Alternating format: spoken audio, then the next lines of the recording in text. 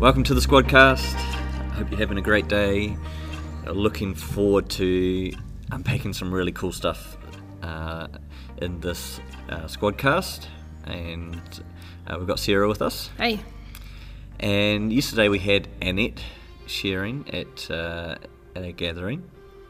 And it was a really great message. And so we want to pick up on a few things that she was talking about, a few things that sort of sparked something in us that Sarah and I have been discussing this morning, and we've found ourselves excited about talking about it. So we hope that you will be excited as well about sharing in this discussion, not just with us two, but also in your squads this week. And there'll be a few questions at the end for you to ask one another.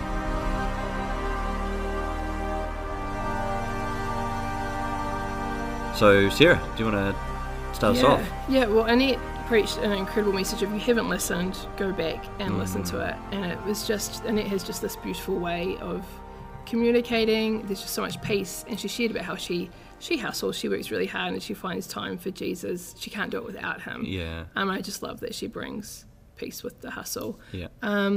But yesterday, she really did just such a wonderful job of just taking us through a bit of the creation story and the fall, and just reminding us of our value. We are created by such a creative God. We're created in his image.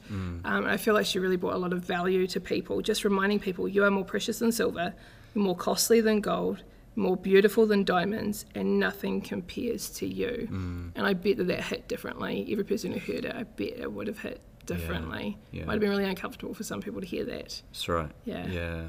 But it's so powerful, and we need to be reminded Absolutely. of that all the time, And one of the things that I was reflecting on is just the tension as well with that of, not holding ourselves in too high a regard, but also the sense that we regularly also need to hear these words spoken over us, and there's this real tension there. And I feel like we can naturally err to one side of that tension, and see God as an either-or God, and reflecting that on ourselves and thinking that we need to be either-or people.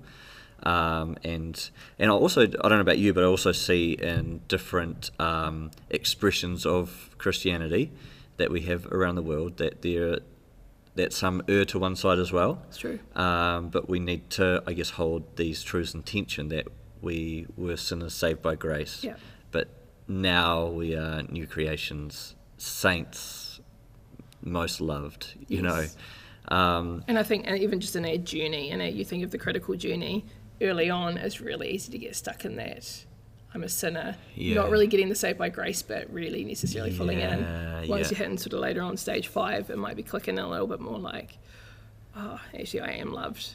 But that I am loved part is really, it is not elevating self any longer. No. One of the things that I find really interesting, looking at the tension there, and you've got the more reformed side of the Christian faith that really emphasize that we are sinners saved by grace, and it's almost like they place high value on how low we are. And then you've got the charismatic Pentecostal side that seem to place really high value on how valuable we are. My experience is that even on our reformed friends can tend to take great pride in how negative they are about themselves. Yeah. And then the other side can take great pride in about how valuable they are. Yes. This has to be held in tension. Yeah. God is a both and God, not an either or. That's right. And or as Peter puts it, before but not without. Yeah. A guy called James Bryan once said that I'm just a sinner saved by grace is like a butterfly saying I'm just a worm with wings. Yes. Yeah, and so I really loved that Annette brought out this, actually, the way that God sees us. Yes. We need to see ourselves in that way, and that has nothing to do with what we have created. We have not got ourselves there. No. But it's because of him. That's right. And God said it was good. Not even just it was good. He had said it was good 6 times. Yeah. And then when he created man, he said it was so good. It was very good. Yeah. There was a forcefulness. It was good. Yeah. Yeah. Yeah. That's right. What he had created in humans was good. Yeah. Great. I don't know if you remember a few weeks ago when I was preaching, I can't remember what week it is, but it was part of the series. I asked this question, have we ever considered or asked the question of ourselves, what does God want? What is it that he is looking for in this whole idea of us becoming something? Who are we becoming? What are we becoming like? What is it that God is after in all of this? And I said it was that God is wanting the Imago Dei restored on the earth, the image of God restored on the earth. We see in the garden, and Annette did a really beautiful job of explaining all of this and unpacking it. But in the garden, we are created in the image of God, the Imago Dei, and what was lost. The image of God was lost. What did Jesus come to restore? To restore the image of God on the earth. And we get to be a part of that, participate in that. We get to represent him well. So we carry the name of Jesus, the image of God, and we are image bearers into the earth. Yeah. To show the world what God is like. That's right. Who is this God who loves them and has actively worked on our behalf to restore the earth back to its original identity and purpose. And so I think when we think about that, for me it changes everything about what purpose means. That our purpose as image bearers, as ambassadors of this kingdom, as ambassadors of Christ, we are carriers of his name, of his image. And so when we look at the 10 Commandments, and we've got this command not to take the name of God in vain, that is not about swearing. That's right. So sorry, guys, if you have been taught that this is about using the name of Jesus as a swear word. That is not what it's about. I'm not encouraging you to use the name of Jesus as a swear word, but that is not what it's about. It is so much deeper. Much deeper. Yeah. Sarah, do you have any thoughts on that? Yeah, well, and I guess what does it look like to be taking his name in vain is to be bearing it in a life that potentially is selfish and not one anothering, tied up in your own agenda. Yeah. Whereas if we are bearing his name as we should, we'll be bringing heaven. Yes. We'll be displaying his character. Yeah. Yeah. Yeah, yeah. And I think this is all about the being. And I know, Annette really carried this message well yesterday as well, that we are not human doings, we are human beings. And so being an image bearer is about carrying the nature, the characteristics of Jesus, the nature of God into the world. And really, we're talking about the fruits of the Spirit. That's what it looks like to be an image bearer. This is not about what we do, but who we are becoming. Yeah, that's right. And so, I mean, interestingly, if you look, you've got, in Genesis, we're created in the image of God, and that's a verb, but we're talking about being images, so this is an active thing, so we're representing God in the way that we live, think, and act in the world, and that was lost at the fall, and God is, with the Israelites, is reintroducing these ideas at Sinai, saying, you are a set-apart people, set apart on behalf of, for the benefit of all humanity. That's right. Here is your vocation. Yes, here's your purpose. Totally. And so when he says don't make any other idols or don't worship any other idols, he's like, if you understand that what the culture and what is going on in those times, every nation or every ethnic group would have a temple and gods and all of that sort of thing, and they would have an idol, the image of their god. They'd put it in the temple as like an image of the god that they worship. And the Israelites didn't have that because they are the image of their God. That's right. Except for that one time when they built a calf in the middle of the... Moses has been gone for 6 weeks. Everyone's freaking out. They're worried. I guess, we don't have any proof anywhere that there is a God that is going to look after us. So they build a golden calf. Yeah. And what is the language? Let's make a idol in the image of the God who rescued us from Egypt. That's That's right. literally what they say. And I read that, I'm going, oh my goodness, you are the image of the God that rescued you from Egypt. There's a couple of million of you all here in the image of, Yeah, and so, but they build a calf, That's it. an idol, and so this is what it means. Like, we are actually, in the sense, mini Christ. Yeah. Like the image of this God who has rescued all humanity. This is the vocation of the church. Yes, and there's responsibility with that, Every person is made in the image of God. We don't get to decide who is and who isn't made in the image of God. I know that when I'm struggling with someone, I have to go, okay, God, I need to see how you see them again, because they are made in his image. Am I bringing dignity to this person in the way I'm thinking about them or acting towards them, talking about them? Yeah, absolutely.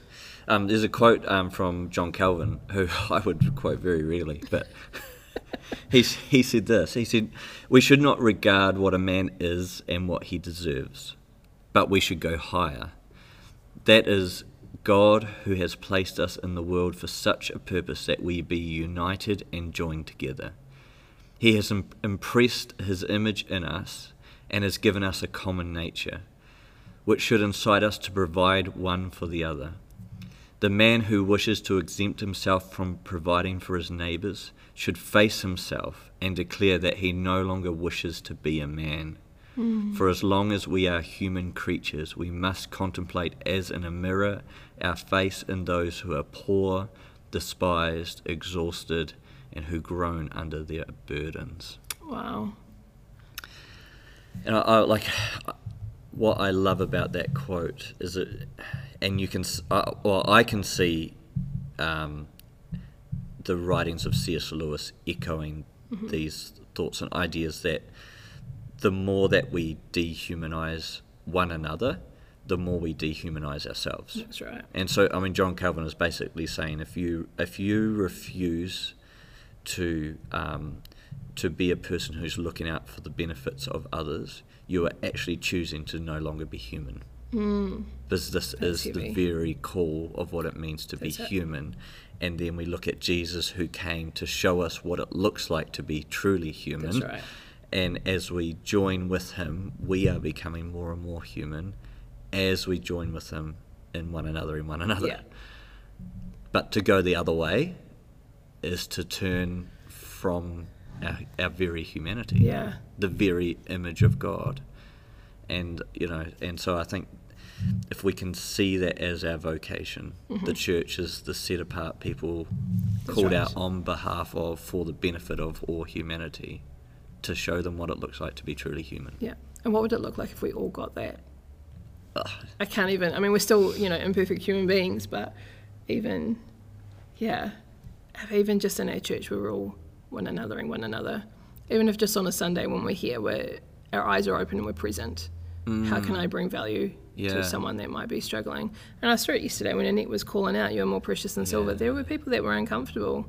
What if we were grabbing people every Sunday? Someone grabbed me after church on Sunday too. I was like, "You are more beautiful than whatever it was in that song." And I was like, "Oh, thank you. That was lovely." And what if we were doing that every Sunday? We're bringing, just on a Sunday, if we started on a Sunday, let's bring value. And then let's do it every other day of the week too. Totally, yeah. It would look like a little pocket of heaven. Would that not be attractive? Absolutely. This is what the world is crying out for. That's right. You asked me the other week about my definition for secularism. It is the desire for the kingdom of heaven, just without a king. Yes. We want this on our own terms. That's right. Well, we don't want a king. We just want ourselves to be that king. Well, exactly. Yeah. And so, but what I'm saying is that the whole world is looking for this. There's something ingrained in the heart of every human to want to be fully human. That's right. But only through Jesus. It's not happening any other way. Exactly. Yeah. And we get to show the world. Yeah. This is what the image of God looks like. And this is why we need to get around people who are displaying the image of God. Yeah. And because in that quote, that Calvin quote, it reminded me, of a coin. And a coin, an icon, Caesar's face would be, stamped into it. We still have Queen Elizabeth's face stamped into Queen Elizabeth, yep. Her face, stamped into all their coins. They all look the same. And what would it look like if we start to imitate those that are reflecting Jesus? Yeah. We're not trying to invent something new. It's just more of Jesus, but we have all these shining lights around us. Yeah. And I think one of the things as well that I've been reflecting on over the last couple of weeks is how I, on my own, can never fully reflect the image of Jesus. I can't. No. I need you. Yeah. And I need the others in our community. That's right. Together, as the body, we reflect the image of Jesus. Yeah. But never on my own. I only reflect a part. That's right. And a guy called Thomas Stark, I don't know who Thomas Stark is, but I found this quote just as I was doing some study for this Sunday's message. He said, what is the Imago Dei? The image of God. It's a hive. God is the total hive, and we are all the hive cells. We are all mind bees buzzing in our singularity. I thought that was a real a great picture that God is the whole hive. Yes. But we are individually just cells. Yeah. But part of the whole picture. Bigger picture. The bigger picture of the whole hive. Yeah, it's a really nice picture. Yeah. We need it, all of us. You can't have a half-empty hive. No. Because you're off pursuing something outside of Jesus. Yeah. And I think as well, when we gather together on Sundays and other places that we gather, when you are not here, there is a part of this picture missing. That's right. You are valuable. That's right. What you carry is valuable, and what you carry, I can't carry. And do we need to be, as church family, do we need to be reminding each other, hey, I missed you on Sunday. Noticed you were missing. Yeah. Do we need to just be a whole lot more present with one another? Yeah, totally. And sometimes I ring people and, if I haven't seen them for a couple of weeks or whatever, and I get the feeling that they think I'm checking up on them. Right. But I'm actually just ringing because there was a part of us missing. You know what I mean? Yeah. I'm not ringing and saying, "Oh, you were in at church on Sunday," because that's just not my jam anyway. No, that's right. But actually, no, you were missed. Yeah. There was a part of our body that, was missing. And it might not just be your interactions with that person that would be missing, but there are other people that have lost out because of interactions with you, and that spreads. Yeah. Totally. And because C.S. Lewis, I've talked about it before, but I think it was in The Four Loves where he talked about, when one of his friends died, he was never going to see how one of his other friends would react to a joke from Charles. Right. Do you know what I mean? Like we that's how we miss out, is not necessarily on the joke itself that was missing, but how other people react to that. And so when someone's missing, we might miss how they love someone else and the effect it has on them. So that really quite nuanced little things that we miss in each other. Yeah. Totally. Yeah. So when we talk about being image bearers, I think it's important for us to remember that the word image is a verb. We're talking about being imagers of God, and so we're not talking about His physical attributes. We're not. That's right. We're not made in the image of God because we've got a nose, but actually His nature and character, and so we're talking about like a lived out expression of who Jesus is, who God is, and so I think one of the things that concerns me, like I would love it if we could see it that way. I feel like certainly my experience has been in the past that I have seen these things as behaviour management. Yeah. So you're a Christian, you're meant to live a certain way. And like behaviour management is a really poor substitute for heart transformation. Well, and I don't think anyone ever agrees on what behaviour management looks like too. Like that will look different person to person, church to church. Totally. Yeah. Absolutely. So what I I would rather that we see like obedience. Like I feel like the idea or the notion of obedience to the heart of the Father, the will of the Father, has been reduced to behaviour management. Yeah, that's right. So I'd rather see is like ask the question, what does the Father's heart beat for? And his heart beats for heaven on earth, the restoration of all things, including the Imago Dei. Yeah. And I really love how Shane Willard puts it. He talks about living for a more profound yes than by living for the no's. Yeah. And it's so easy in church culture to live by the no's. Yeah. But, if we were living by that more profound yes, then we would be living with this passionate heart to represent Jesus well. That's right. Yeah. Because we want to. Because his love has been shed abroad in our hearts, and it's like, I actually want people to see Jesus. And I'm horrified at the amount of times that people meet me, you know what I mean, rather than Jesus. Yes. Yeah. And so when we're turning up wherever we are, and we're saying, okay, I'm going to be present, but am I going to be present with Michael, the grumpy old man, or whatever, or am I going to be present as with Jesus in this moment? And there's a lot of surrender in that. I think of at Christmas being home with family, and it's tough. There's certain environments we get ourselves into, and it's just like, oh man, this is going to be, I got to be Jesus. But it's a surrendering, and it's really easy to go, oh, I'll just do this Sarah's way.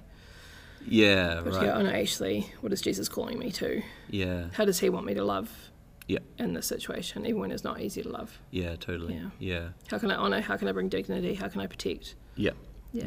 So have you ever thought, so my experience is that for me to not do that, it always starts first with a place of judgment. Yeah. Yep. So I make a judgment about another person. So in that judgment about another person, in some way, shape or form, I'm reducing their humanity. Yeah. And then in doing so, reduce my humanity, and then I live out that story. Yeah. You know what I mean? Like I live out this. I've in that place of judgment, I've now turned to walk away from the way of Jesus. Yeah. And in doing so, have walked away from my own humanity. And now I'm living out of a lower.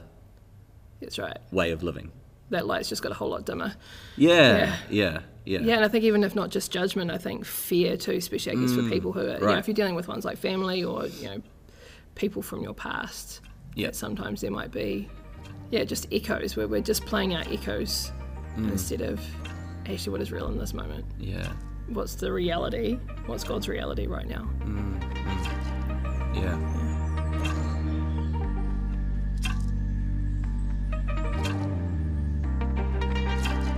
So we've got some questions. Yeah, great. Let's have those. Great. All right. So just a few questions for your squad as you meet this week.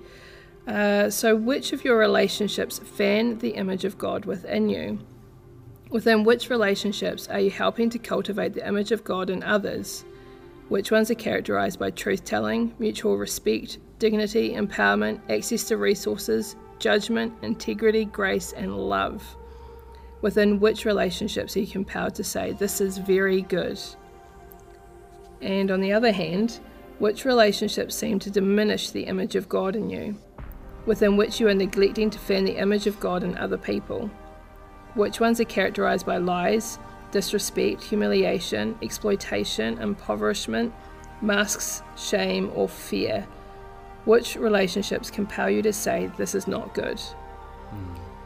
It's good. There are some really good questions. Yeah. And I think for squads as well, I was talking to someone this week and I had thought about meeting with someone, asked someone to join a squad, and I thought, oh, that person's not going to help you reflect the image of God. You're not going to be, that's not a good fit. And I think that if you are in a squad and maybe, you've realised you fit into the relationship that's diminishing the image of God in you, maybe you need to get in a squad. Maybe not in a squad, that's the only sort of people you've got around with you. Yeah. Get in a squad with people who encourage the image of God within you. Yeah, that's great. Great, well, have a great week, and I hope that your squads really great this week. There's some good questions to ask one another, and let's continue to be a church who are passionate about reflecting the image of God. Yeah. Be blessed.